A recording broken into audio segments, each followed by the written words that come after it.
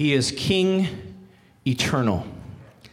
I was praying last night, and this phrase, King eternal, just kept coming to my spirit. In 1 Timothy 1, it says, "Now to the King eternal, immortal, invisible, to God who alone is wise, be honor and glory forever and ever. Amen." He is King eternal. Amen? We serve a King of all kings, Lord of all lords. And so when we pray, we're praying not in our own power or our own strength, but we're praying under the authority of Jesus. And Jesus said, "All authority has been given to me in heaven and on the earth." And so when we pray in that name, it's the name that has authority over all things. So darkness itself, death itself, has to bow under the authority of the Lord Jesus. Amen? Amen. Thank you, Lord. I love this. It says, eternal, immortal, invisible. And I felt this was for someone today, but while he might be invisible to our eyes, you are not invisible to his. And I don't know if that's for one person or many, but you're not invisible to him. And we're going to see that in a story here today where Jesus sees us. But I feel there's some revelation just to share this morning. Briefly, which is basically, if you hear a preacher say briefly, that means somewhere between 20 minutes and 14 hours. So that's the qualifier. That's all we're going to give ourselves. No. Anyway. Thank you, Lord. We've been going through this series on the kingdom of God, the culture of the kingdom of God, and as it's been preached by Pastor Jonathan and others, how many know the kingdom of God is counter to the kingdoms of this world? It's nothing like this world. Its culture is nothing like the culture of the age in which we live. And when we become part of Jesus, when we receive Jesus into our life, we become part of the family of God, part of the kingdom of God. And how many know Jesus is king right now, and there is a sense of the kingdom of God that already exists today, but it has not yet been fully manifested on this earth. There will be a day, it says in Revelation, where the kingdoms of this world will become the kingdoms of our God. So if you ever, hear it said that everything's done and the kingdom's fully arrived, no, there's more. There's a lot more in store. But we have entered into the kingdom of God. So even though we're in this earth and we live in we're surrounded by the kingdom of this world, we abide and we are ambassadors of a different kingdom. Amen? And so that's been preached these last few weeks. And one of the facets of being part of the kingdom of God or entering the kingdom of God is something that's been stirring in my spirit for... It just kind of hit me as one of those super, super light, small, very simple, but yet profound revelations about the poor in spirit.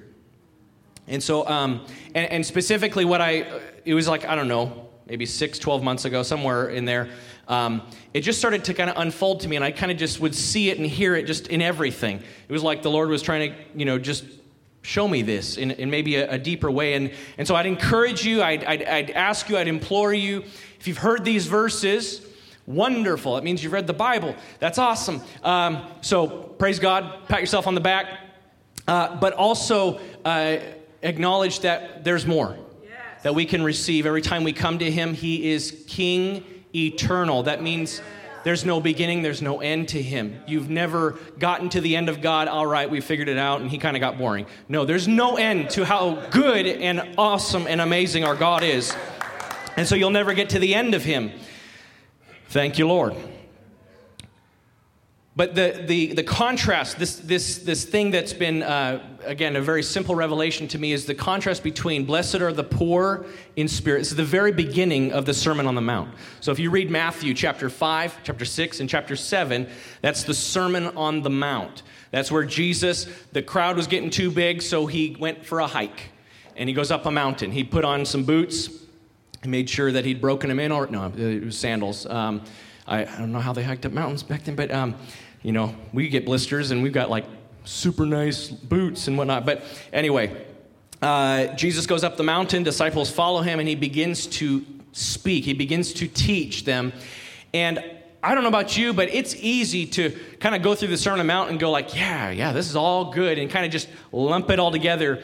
And even one phrase that comes out of the mouth of God is so eternal, there's so much to it, that I think often we dumb it down, we limit how much there is in there for us, and that we actually need every piece, every word. And that's how we're designed to live. You know, it's said we're not to live by bread alone, but by most of the words. No, wait. Every word that proceeds out of the mouth of God. Why? Because God loves us, and every word that comes out of his mouth is food for us. Every word that comes out of his mouth is freedom for us. You shall know the truth, and the truth shall set you free. And so we need every word that comes out of the mouth of God. So even if it's just a verse, there's a lot there. And let us not overlook it, but let us eat and feast on the goodness of God. But blessed are the poor in spirit, for theirs is the kingdom of heaven. And then you see in multiple stories. In Matthew, we see it in 19. We're going to read it here in a second, but I'll just give you the quick version of the simplicity of this revelation. But in Matthew 19, you see it in Luke 18, you see it in Mark, I think, 10, where you see this rich young ruler come up to Jesus. Have you ever heard the story? And he comes up to Jesus, he said, "Good teacher," and Jesus is like, "Hey, why are you calling me good? Only God's good." Kind of qualifying whatever you're about to ask, make sure you know that God is the only answer and the only way to answer this question. And he proceeds to say, what should I do to enter eternal life? And Jesus says, well, if you want to receive eternal life, follow the commandments. If you want to have that, just follow God's commandments. And he said, well, which ones? How many know we do that? Can you simplify it? If there's 10, how can I do it in 5? Right? How many? Right? We do this. Like, let's do a wager. We're going through the process of God's been providing us, leading us through this process of selling a home and buying a home, and it's going to need some work, and so we're looking at materials, and when I'm talking to the supplier of the materials, he says, here's the price, and I say, well, that's not good enough. How do we bring it down? And we do that with God. We negotiate with God, right? And he kind of went the opposite direction, because his kingdom is not like ours. He doesn't think the way that we think, and how many know he doesn't need to change and be like us? We need to change and be more like him. So he says, here's some commandments. And the guy's like, yeah, I got that covered. What else do I lack? And he said, go sell all that you have. And he says this, come and follow me. I was looking through the Gospels. Every time Jesus said, come and follow me, there was a disciple following him. As far as I can tell, I don't make this definitive. I'm not saying this is for sure. But as far as I've seen, this is the only time where Jesus individually, he said, follow me to the masses. Many times he would say, follow me, or if you want to follow me, this is how you follow me. You deny yourself, you pick up your cross, and you follow me. So he makes that available to all of us. But in his individual ministry, in person, one-on-one, he rarely would say to that individual person, follow me. He many times would say, go your way, do this, blah, blah, blah. In this case, he said, follow me. And it says this, the rich man walked away sad. And he said, how hard is it for a rich person to enter the kingdom of heaven? And he says, I say it again. I'll say it like this. It is harder than a camel, which is pretty big, to enter through the eye of a needle than for a rich man to enter the kingdom of God. And I don't know, has that ever baffled you? Just like, okay, sure. Well, or maybe you all just had it totally figured out. I'm a dense kind of guy, people close to me can attest. Sometimes you got to say it 3 times before it clicks.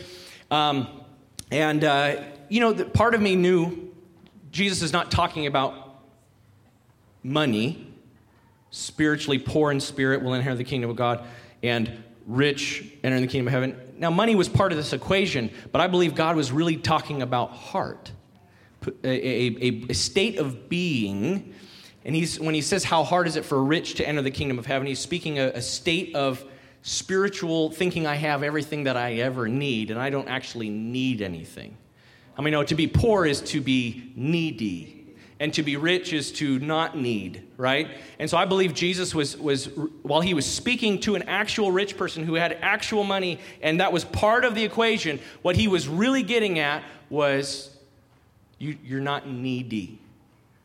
And the kingdom of God is a kingdom that grants entry to those that are in need, to those that come in lack, those that come without. And not, God, let me show up and show you how. I'm going to help you be God. He's God. He's creator of heaven and earth. He made everything. You can't give a fact to God that surprises him. Like, God, do you know why the sky was blue? I bet you didn't. We can't do that, right? We cannot give him information that he does not already know. He alone is wise. I love that. He alone is wise.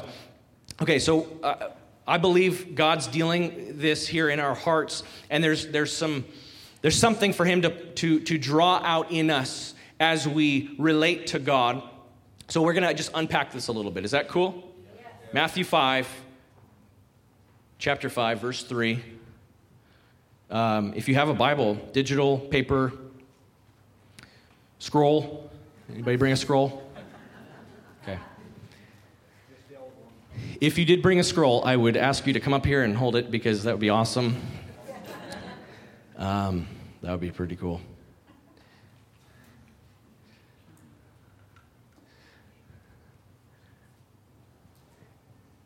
Matthew 5, verse 3. Blessed are the poor in spirit, for theirs is the kingdom of heaven.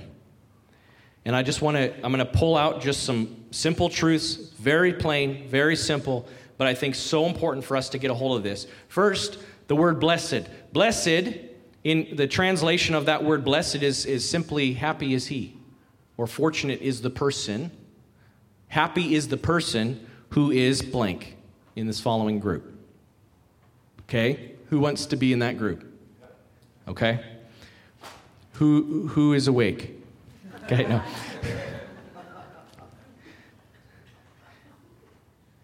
I like to jokingly say, if you're not here, say here. I also want to call out, it does not say poor, period. This does not have to do with the amount of money a person owns. It says poor in spirit. That word poor is tochas. Yes, we got it out, I think. Tochas. Reduced to beggary, begging, destitute of wealth, helpless, powerless to accomplish an end. Poor in spirit. So if God is if we were to walk away today, all we need to do is get a hold of this. We're to be beggars that are helpless and unable to do anything. That is our approach to God. For theirs is the kingdom of heaven. Why are they happy? Why is happy is this person who is poor in spirit? Because theirs is the kingdom of heaven. There's a long list of these. Blessed are they. Happy are they. Fortunate are they who do these things. But it says, for theirs is the kingdom of heaven. Here's what I love about this, is they belong. We belong. Simply when we come poor to him, poor in spirit, poor in heart. David said this in several of the Psalms. I think 86 is one, 109 is another, where he says, for I am poor and needy. You ever come to God and just say, Lord, I got nothing to give you? And if you read in the Psalms, the perspective of David's prayer is like, for I am poor and needy, therefore I know you're going to hear this. That was the perspective of his heart. And so I think there's something for us to get a hold of very simply in how we approach God, but not how we are to do or what we are to do, but how we are to be. As far as I've been able to find in Scripture, there's only really 4 classifications where there's this designation of belonging in the kingdom of heaven. 1, poor in spirit. 2, the persecuted. If you go down to verse, I think, 10, blessed are those who are persecuted for righteousness' sake, for theirs is the kingdom of heaven. 3, children. Do not stop the children from coming to me, for such are the kingdom of heaven, or theirs is the kingdom of heaven, or they belong in the kingdom of heaven. They know how to get in the kingdom of heaven. These kids know how to do it. And guess what, kids? Life with kids, man, it'll teach you a lot. One thing I know about kids, life is not complicated. It is very straightforward. As long as when they're hungry, they have food. That's a big part of life, you know? And if when they want to play something, they have a toy to play, you know, like things are pretty simple with kids. And how many know us adults, we overcomplicate everything, right?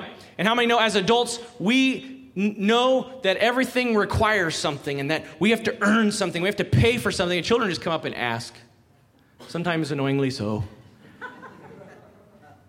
My son is one of them. I won't name him. That way I don't have to owe him any payment here. But I have a son, one of my 3 awesome Studley boys, and he has this knack for asking for things all the time. Like, if you have something in your hand, hey, could I have that? Like, I mean, no shame. It's just amazing. He loves to tinker with things. Some of you are like, okay, which one is that? I know who that is. But whose name shall remain nameless. But you know, you could be in the garage working with some tool he's never seen before, and I'm like, yeah. He's like, oh, yeah, I've never seen it before. I'm like, yeah, I don't use it very often. He's like, oh, cool. Could I have that? Like,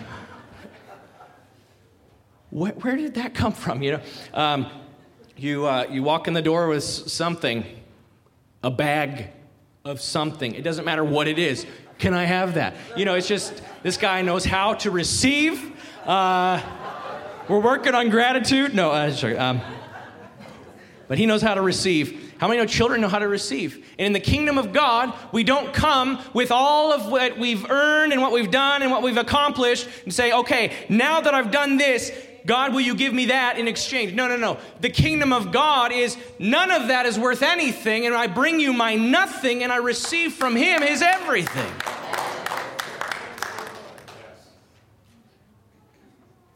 Poor in spirit, persecuted, children, and then the 4th one that I can find is when it's speaking of not everyone who says to me, Lord, Lord, will actually be allowed in the kingdom. This one will strike fear of God in your heart. He says, not everyone who says, Lord, Lord, will enter the kingdom of heaven. He says, and he goes on to say, they reply when they're knocking on the door, and the person, the Lord behind the door says, who are you? And they say, we've prophesied in your name. We've healed in your name. Like, how many know sometimes we can elevate the gifts over relationship? And Jesus is so about our relationship. And out of relationship flows fruits and gifts and all of these things. But he gives gifts freely. But we look at a life and we focus all on the flash and the spectacular and the gifts. I love what Steve Sampson said. He said, if you're always looking for the spectacular, you're going to miss the supernatural. How many know sometimes the most supernatural thing is to meet a person who has found Jesus and has simply said yes to him in every part of their life, and everything in their life is completely transformed. Maybe they weren't healed. Maybe they didn't have a major debt and God paid it off. But I'm looking at a new creation, someone who was dead but now is alive. That's amazing. That's supernatural. Is it spectacular? Sometimes. Sometimes it maybe to our own eyes it's not, but I think in the kingdom of heaven, it says the angels rejoice when one comes. But not everyone who says, Lord, Lord, will enter the kingdom. And then it goes on to say this, but those who do the will of my Father. So that's the category of, and I believe poor in spirit really kind of is like this umbrella for those categories. The persecuted, the children, and those who do the will of the Father. Those are the poor in spirit. I believe that's like a categorization of all in one. But all we know is we want to be these kind of people. Right? Okay, turn with me to Matthew 19. It's going to be, I'm going to make it really hard on you. Going to turn at least, 10 pages or so.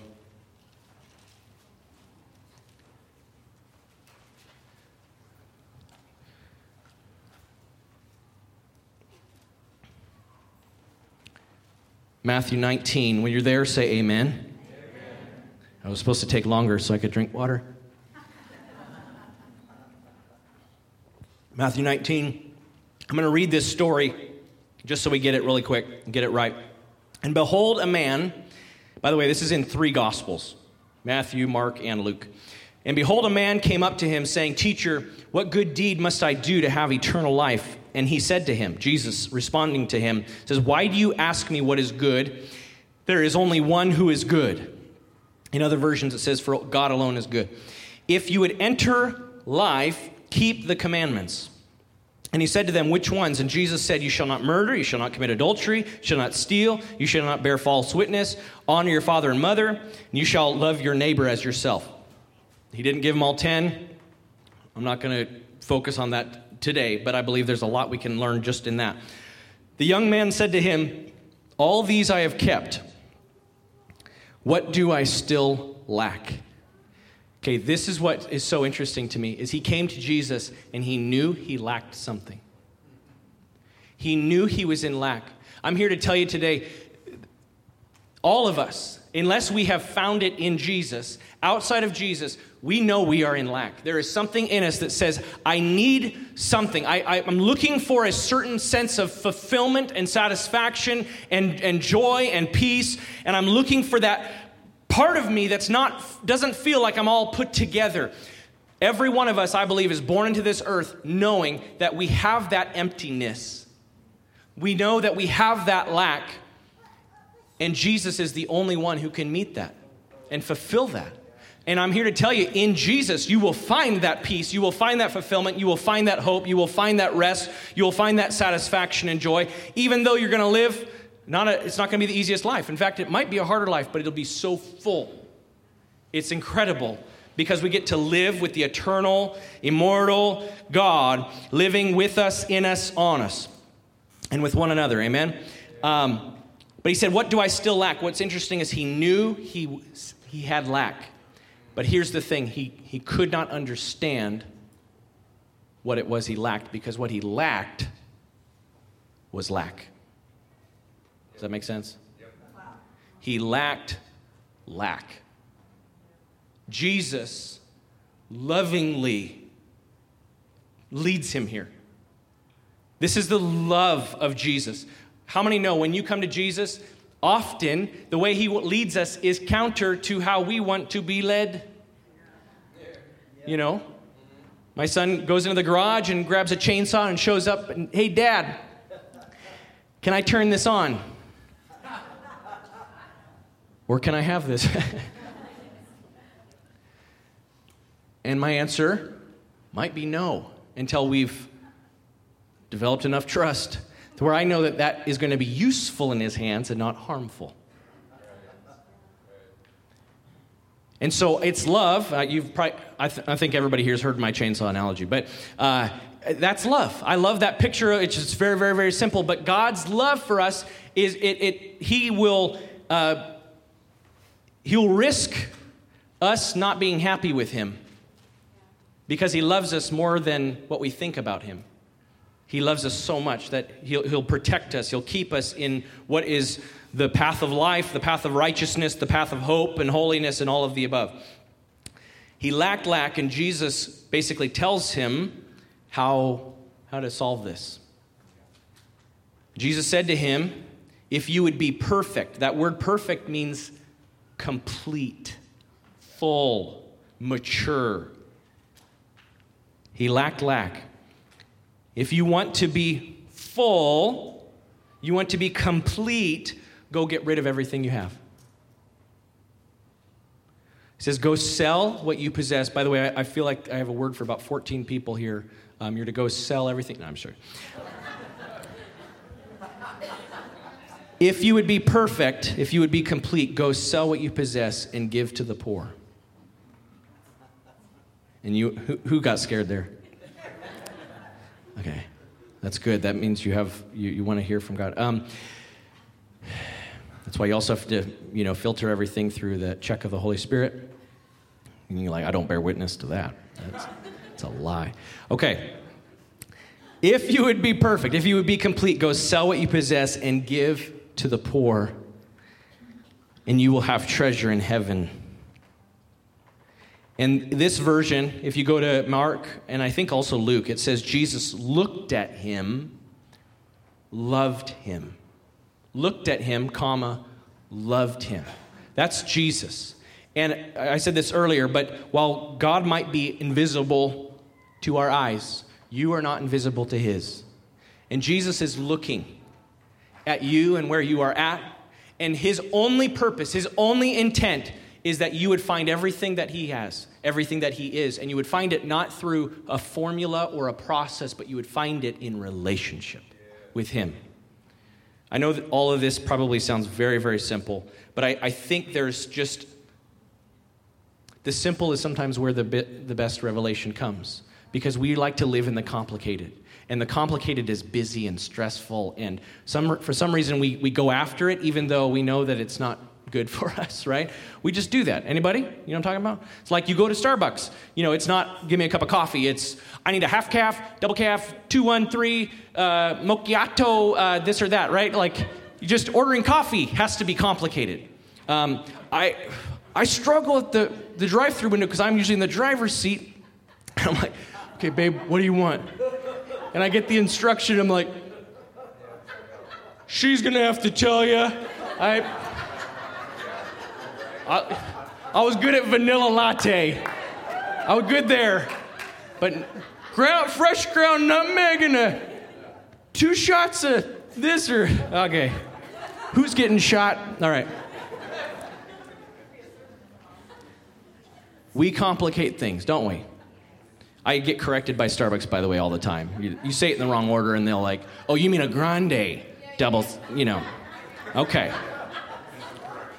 You didn't practice before you arrived, I see. It's okay, we'll allow it just this once. If you'd be complete. If you would be whole. If you would be fulfilled, you would be mature. Go sell what you possess. Go give away everything you have. Everything you value outside of me. I love this. It misses it in Matthew, but I'm reading it just for the sake of we're right here. But in Mark and in Luke, I think we overlook this so often.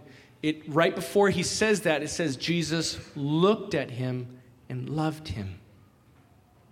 Jesus looks at us and he loves us. And what he has to say that is often contrary to what we want. Sometimes he'll come in as a father and say, you know what, that relationship that you're in is not healthy and it's destructive. And I love you. And he leads us. That's not a relationship for you to maintain. Sometimes, like Bruce was sharing, he was getting antsy, he was ready to go. And the Lord says, stay. Sometimes we don't like that. Bruce, was that always super comfortable? Yeah.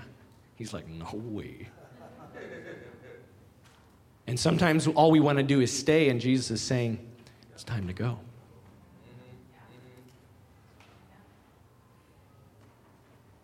Sometimes we're coming to Jesus saying, look at all I have to bring to you.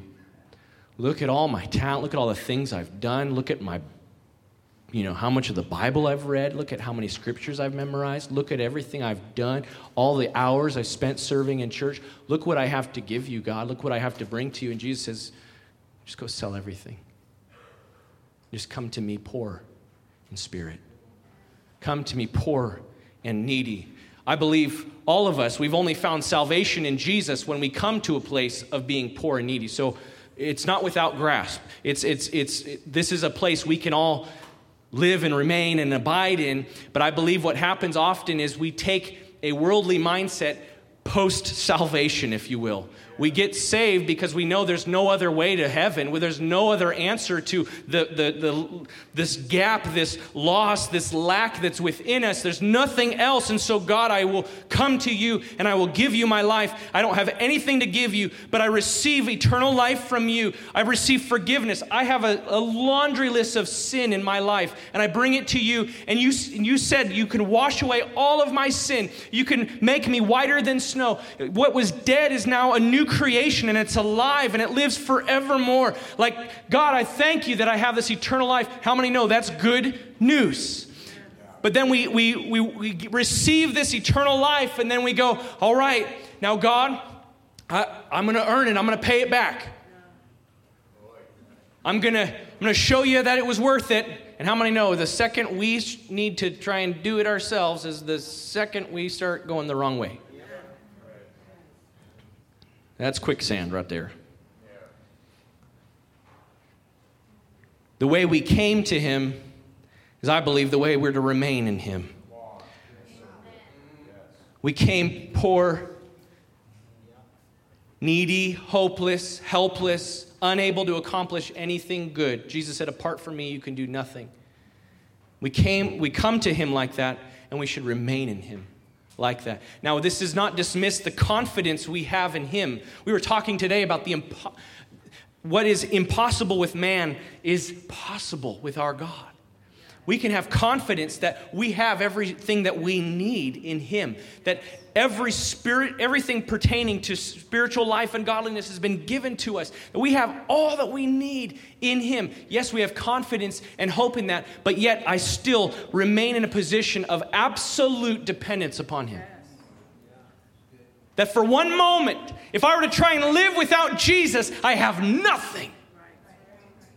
I love in 1 Corinthians 10, it says, beware him who thinks he stands, lest he fall. There's this position of heart that says, I'm standing in the righteousness of God, but I'm only here because of his grace. I'm only here because of his mercy. Man, when you come into church, if you've not been in church for long, and you came in here and you see people shouting and clapping, you're like, these people are weird. What you're looking at is a bunch of people that were really messed up, probably more messed up than you. And they're weird, they're crazy, because they've been delivered. They knew what it was to live in darkness, and they've been brought out of darkness into marvelous light. And there's something to shout about there. There's something to clap about there. But then we live this life, and then we start to, and we lose the simplicity of our poverty without him. And so we like to live rich and look at what we've done and all this. Man, let us be poor. Jesus looked at him, loved him, saw that he lacked lack. And he said, go sell all you have. And then he says this, come follow me. In Mark it says, take up the cross and follow me. And he says this, when the man heard this, he went away sorrowful. I'll tell you what. I love crying in church. I'm a fan of it. I have to be because I have no choice. It happens often to me. If you were at my wedding 13 and a half years ago, you saw a sobbing groom there. Just the glory of just the beauty of God and the beauty of the woman that he'd given me. But just in the presence of God, I'm a ball of mush constantly. I was talking with a friend recently about when I used to commute to work all the time, and I wondered what people thought in the stop-and-go traffic on the way to work, because a lot of times I'd be just, oh, Jesus, I love you, God. Just a mess and crying out, and Lord, and save Seattle, and all this, right? And here, that's why I wore sunglasses even on rainy days. I couldn't see quite as much of the craze, but I love there's a place for godly sorrow, which is profitable for repentance. There's a place of this turning, Lord, I've been away from you. I've been outside of you. I've been trying to live rich, but I come poor and needy, and I need you. But there's also a remorseful type of sorrow, which is that's not a good situation, but there's nothing in it. There's no power in it for a change. And I believe that is completely dependent upon the position of our heart. Are we willing to acknowledge our lack? Peter messed up big time, but Peter was sorrowful, and he repented and he turned, and look what God did with his life. Judas was also sorrowful. but he could not repent. It was a sorrow that was focused on self, and this didn't go the way I planned, and he felt bad, but there was no divine power for change because something in him did not want to acknowledge he really had nothing without Jesus.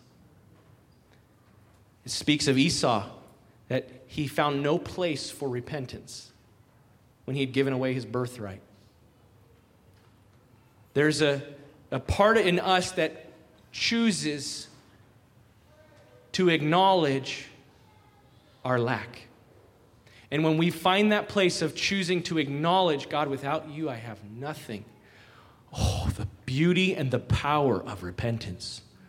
I've said this probably 100 times. I say it often to anybody I'm ever talking with.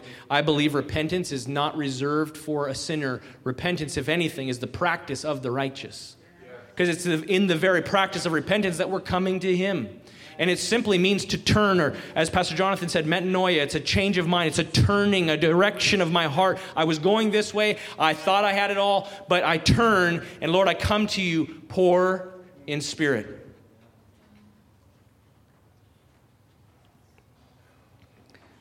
I'm going to read this, and then we're going to be done. Revelation, you can turn there if you want, Revelation chapter 3. Many of you probably heard this. I want to read this, and here's the reason I want to read this. Because we're going to be a blessed are they type of people. Happy are they type of people. And turn to Revelation chapter 3. But while you're turning there, in Revelation chapter 1, it says, blessed is the one who reads aloud the words of this prophecy. So I'm going to be a happy person today and read these words. And guess what? You're not left out. It says, and blessed are those who hear and who keep what is written in it, for the time is near. And let me just say something. We are not living in a day where we get to play with time. We're not living in a day where we get to play with how much time do I have to really, really just lay down all of my lack, to really give him all. We don't have time for that. There is an urgency, there's a cry of the Holy Spirit drawing us in this hour to give it all. And so in love, the Lord comes to us and he says, there's not a lot of time. So blessed are you when you read these words. Blessed are you when you hear these words. Blessed are you when you keep these words, or you live in them and they live in you. And when you live, they come out. It's a part of who you are and how you're living. So we're going to read this. Revelation chapter 3. Blessed are us when we read and hear this and keep this. Verse 14. And to the angel of the church in Laodicea write, the words of the Amen, the faithful and true witness, the beginning of God's creation. I know your works. You are neither cold nor hot, but that you are either cold or hot. So because you are lukewarm and neither hot nor cold, I will spit you out of my mouth. And I'm not here to focus on God spitting, but he said it. Or he spat it, I don't know. For you say, I am rich. For you say, I am rich, and I have prospered, and I need nothing. But Jesus said, blessed are the poor in spirit, for theirs is the kingdom. Isn't it amazing? When we have acknowledged that we have nothing, we get everything. With that, theirs is the kingdom. That actually is associated with a kingdom authority, that we actually not just belong like under his authority, but we actually are part of that. That there's a place and a purpose in his kingdom. For you say, I am rich, I have prospered, and I need nothing, not realizing that you are wretched, pitiable, poor, blind, and naked. This is the Lord not pointing a finger and calling names. This is the Lord describing facts about the state that we can be in if we are in this state like the rich young ruler, who, by the way, walked away sorrowful because there was no place for him to acknowledge his lack. If you go on, I know I'm throwing stuff in here, but if you go on in Luke, you read Luke chapter 18, the rich young ruler, the next chapter is the story of Zacchaeus, a rich tax collector who, when Jesus calls his name, he says, Lord, I'm going to sell 4 times. I'm going to sell everything that I stole, and everything I've taken, I'm going to give back 4 times. So there's a place for repentance for all of us. And Jesus, in this story of the rich young ruler, by the way, if Deborah's free to come up, you can kind of slowly make your way up. But in that story of the rich young ruler, the disciples go on to say, whoa, this camel thing, I don't get it. It's impossible to enter the kingdom if you're rich. What are you saying? And Jesus said, with man, these things are not possible. But with God, all things are possible. And so all of this news here today is good news, and we're going to end with this good news here.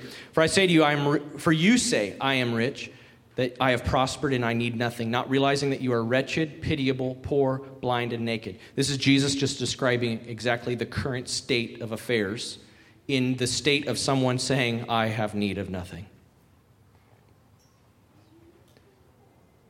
And then he says this, I counsel you. Do you know that in Scripture it describes him as a wonderful counselor? I counsel you. He's such a good counselor. When he counsels us, I encourage you, listen to his counsel.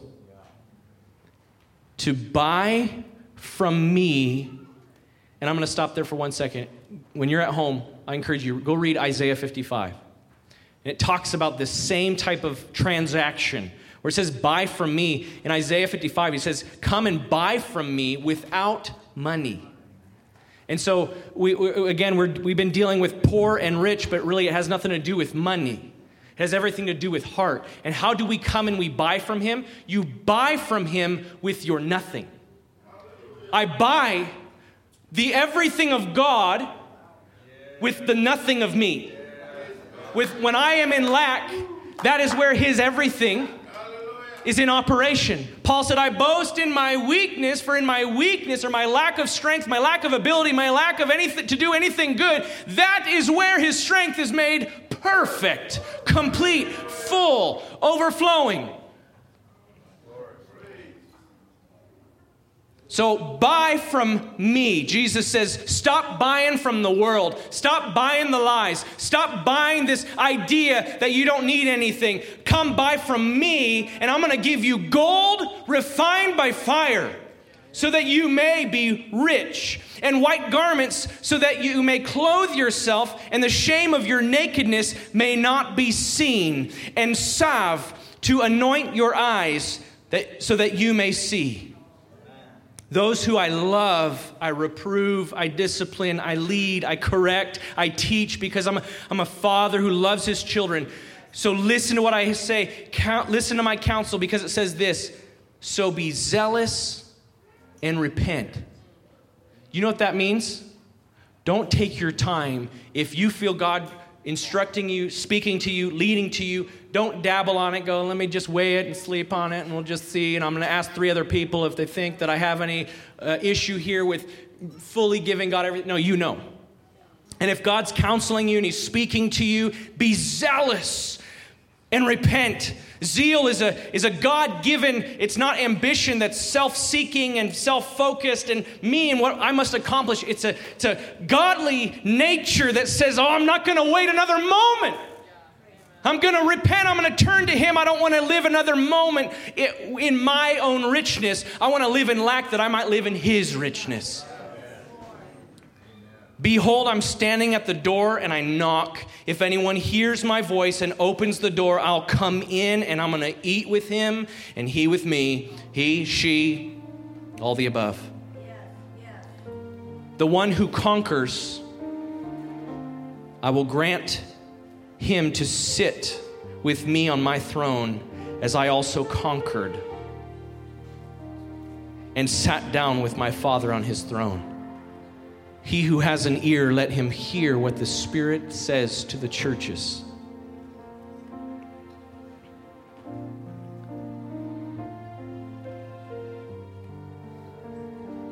Thank you, Lord. In 2 Corinthians, I love this. 2 Corinthians chapter 8. And the reason I'm reading this is because when we say to be poor in spirit, to live this way, it's not a formula. Here's the 10 steps to enter the kingdom of heaven. No, it's relationship. It's dependency. It's God, I can't do it without you. It's a state of being, not a list of doings. But Jesus says this, blessed are you, blessed are you, blessed are you. Blessed are the poor in spirit, for theirs is the kingdom of heaven. God will never instruct us or lead us in a way that's outside of who He is, right? Everything that is good is of God. That's what He said to the rich young ruler. And so the best model we have in all of anything that we can analyze, anything we can look at, the best model we have is Jesus.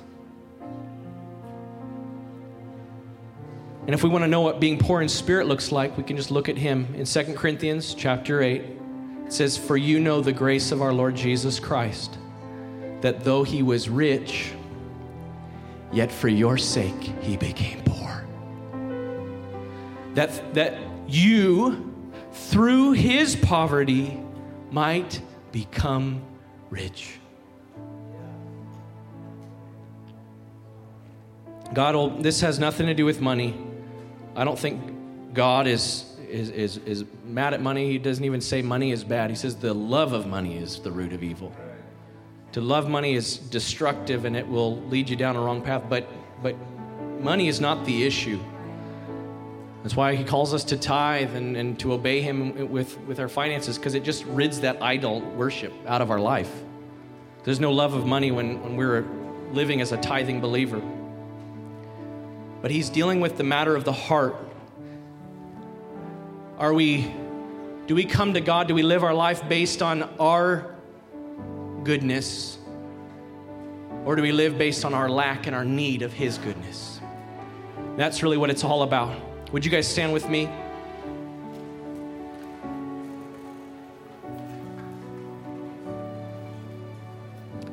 Lord, we thank You that You say, when we are in lack, that we can come and buy from You. And Lord, what You have to offer us is something that money cannot buy.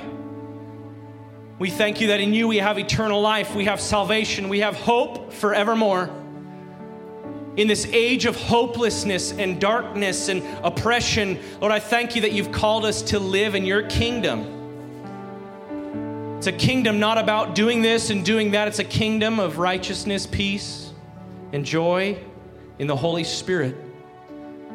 We thank You it's different than anything we've ever known or anything we've ever seen, but it's so much greater and so much better, and we get to taste relationship with You now, even though Paul says we see dimly through a mirror, and then there will be a day where we will see You face to face. Lord, I thank You that even now, through the dimness of our physical life here, that Lord, You encounter us and You make Yourself known and You manifest Your presence among us, and that when we need You, when we are in lack, we can come and we can buy without money gold refined in fire. We can buy clothes that the shame of our nakedness can be covered with white garments of righteousness.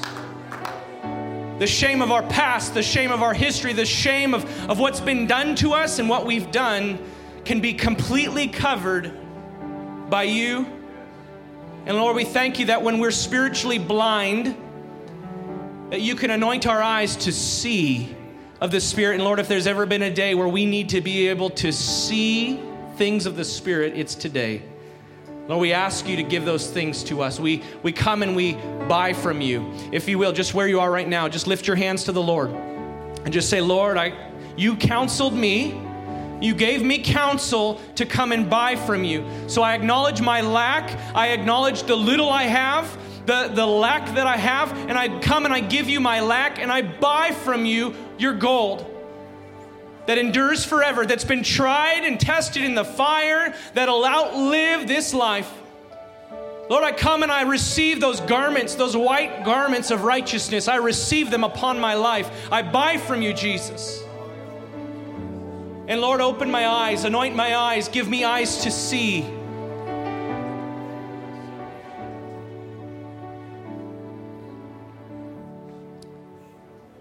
Lord, we acknowledge our need of you. Without you, we can do nothing. We thank you for what you've done for us, that though you were rich, you became poor for us. That though you were without sin, you became sin. That we might become the righteousness of God in Christ Jesus. We thank you, Lord. I believe there's a spirit of repentance here today, and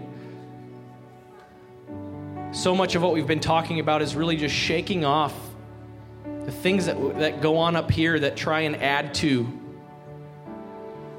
whatever it means to follow God, and to simply say, Lord, I want to live and boast in my weakness, in the lack, and identify with your everything, not mine.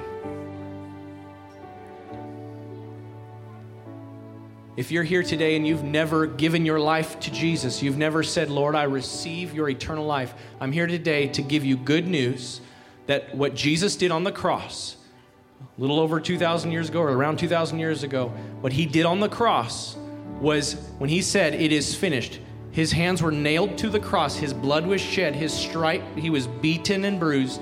All of that was done.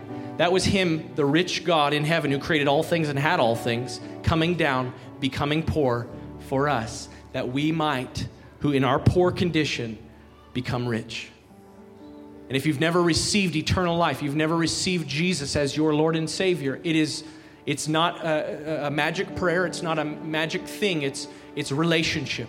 It's saying, Jesus, I want to start relationship with you today. I acknowledge that I have sinned, and I've come, I can't add up, I can't do it myself. I come to you poor, and I want to receive from you. Take my sins away, wash me clean, take this dead life and make me new. Give me your life. I receive eternal life from you. It's simple relationship. And I think even in church, sometimes we try to make it formulaic. It's so just come to him. Give yourself to him, and he gives all that he is to you. So if you're here today and you need to give your life to Jesus, or you're here and this message spoke to you where you've been living in a state of being spiritually rich, and you just know, God, I just need to humbly come and just lay that down and acknowledge my lack before you, acknowledge that I truly am poor before you. And there's just something in you that just says, I need to just repent or turn from that. I want you to respond this morning. I don't want you to walk away sorrowful. Our goal is not tears of sorrow that lead to nothing. That's what the rich young ruler had, and he walked away with everything but yet nothing. But we come to him in repentance with our nothing, and we will leave with everything. It's so simple. It's so good. It doesn't make sense to our mind because we can't pay for it. We can't earn it. But Lord, you are good. You are so good. So if you need to respond to the Lord, just come. Just come and respond to him. And if you're in need of prayer for anything going on in your life, we want to pray with you. We want to agree with God and agree with you for what God wants to do. So come, and we have the prayer team. Some of you are here. We can have you come and pray. Thank you, Lord. Thank you, Jesus. Thank you, Lord. You got that song. Deb's going to sing this song, but I want to encourage you, just respond to this message however you feel led of the Lord.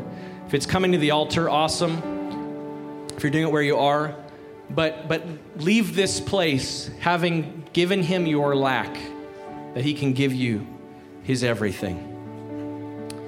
Lord, we need you.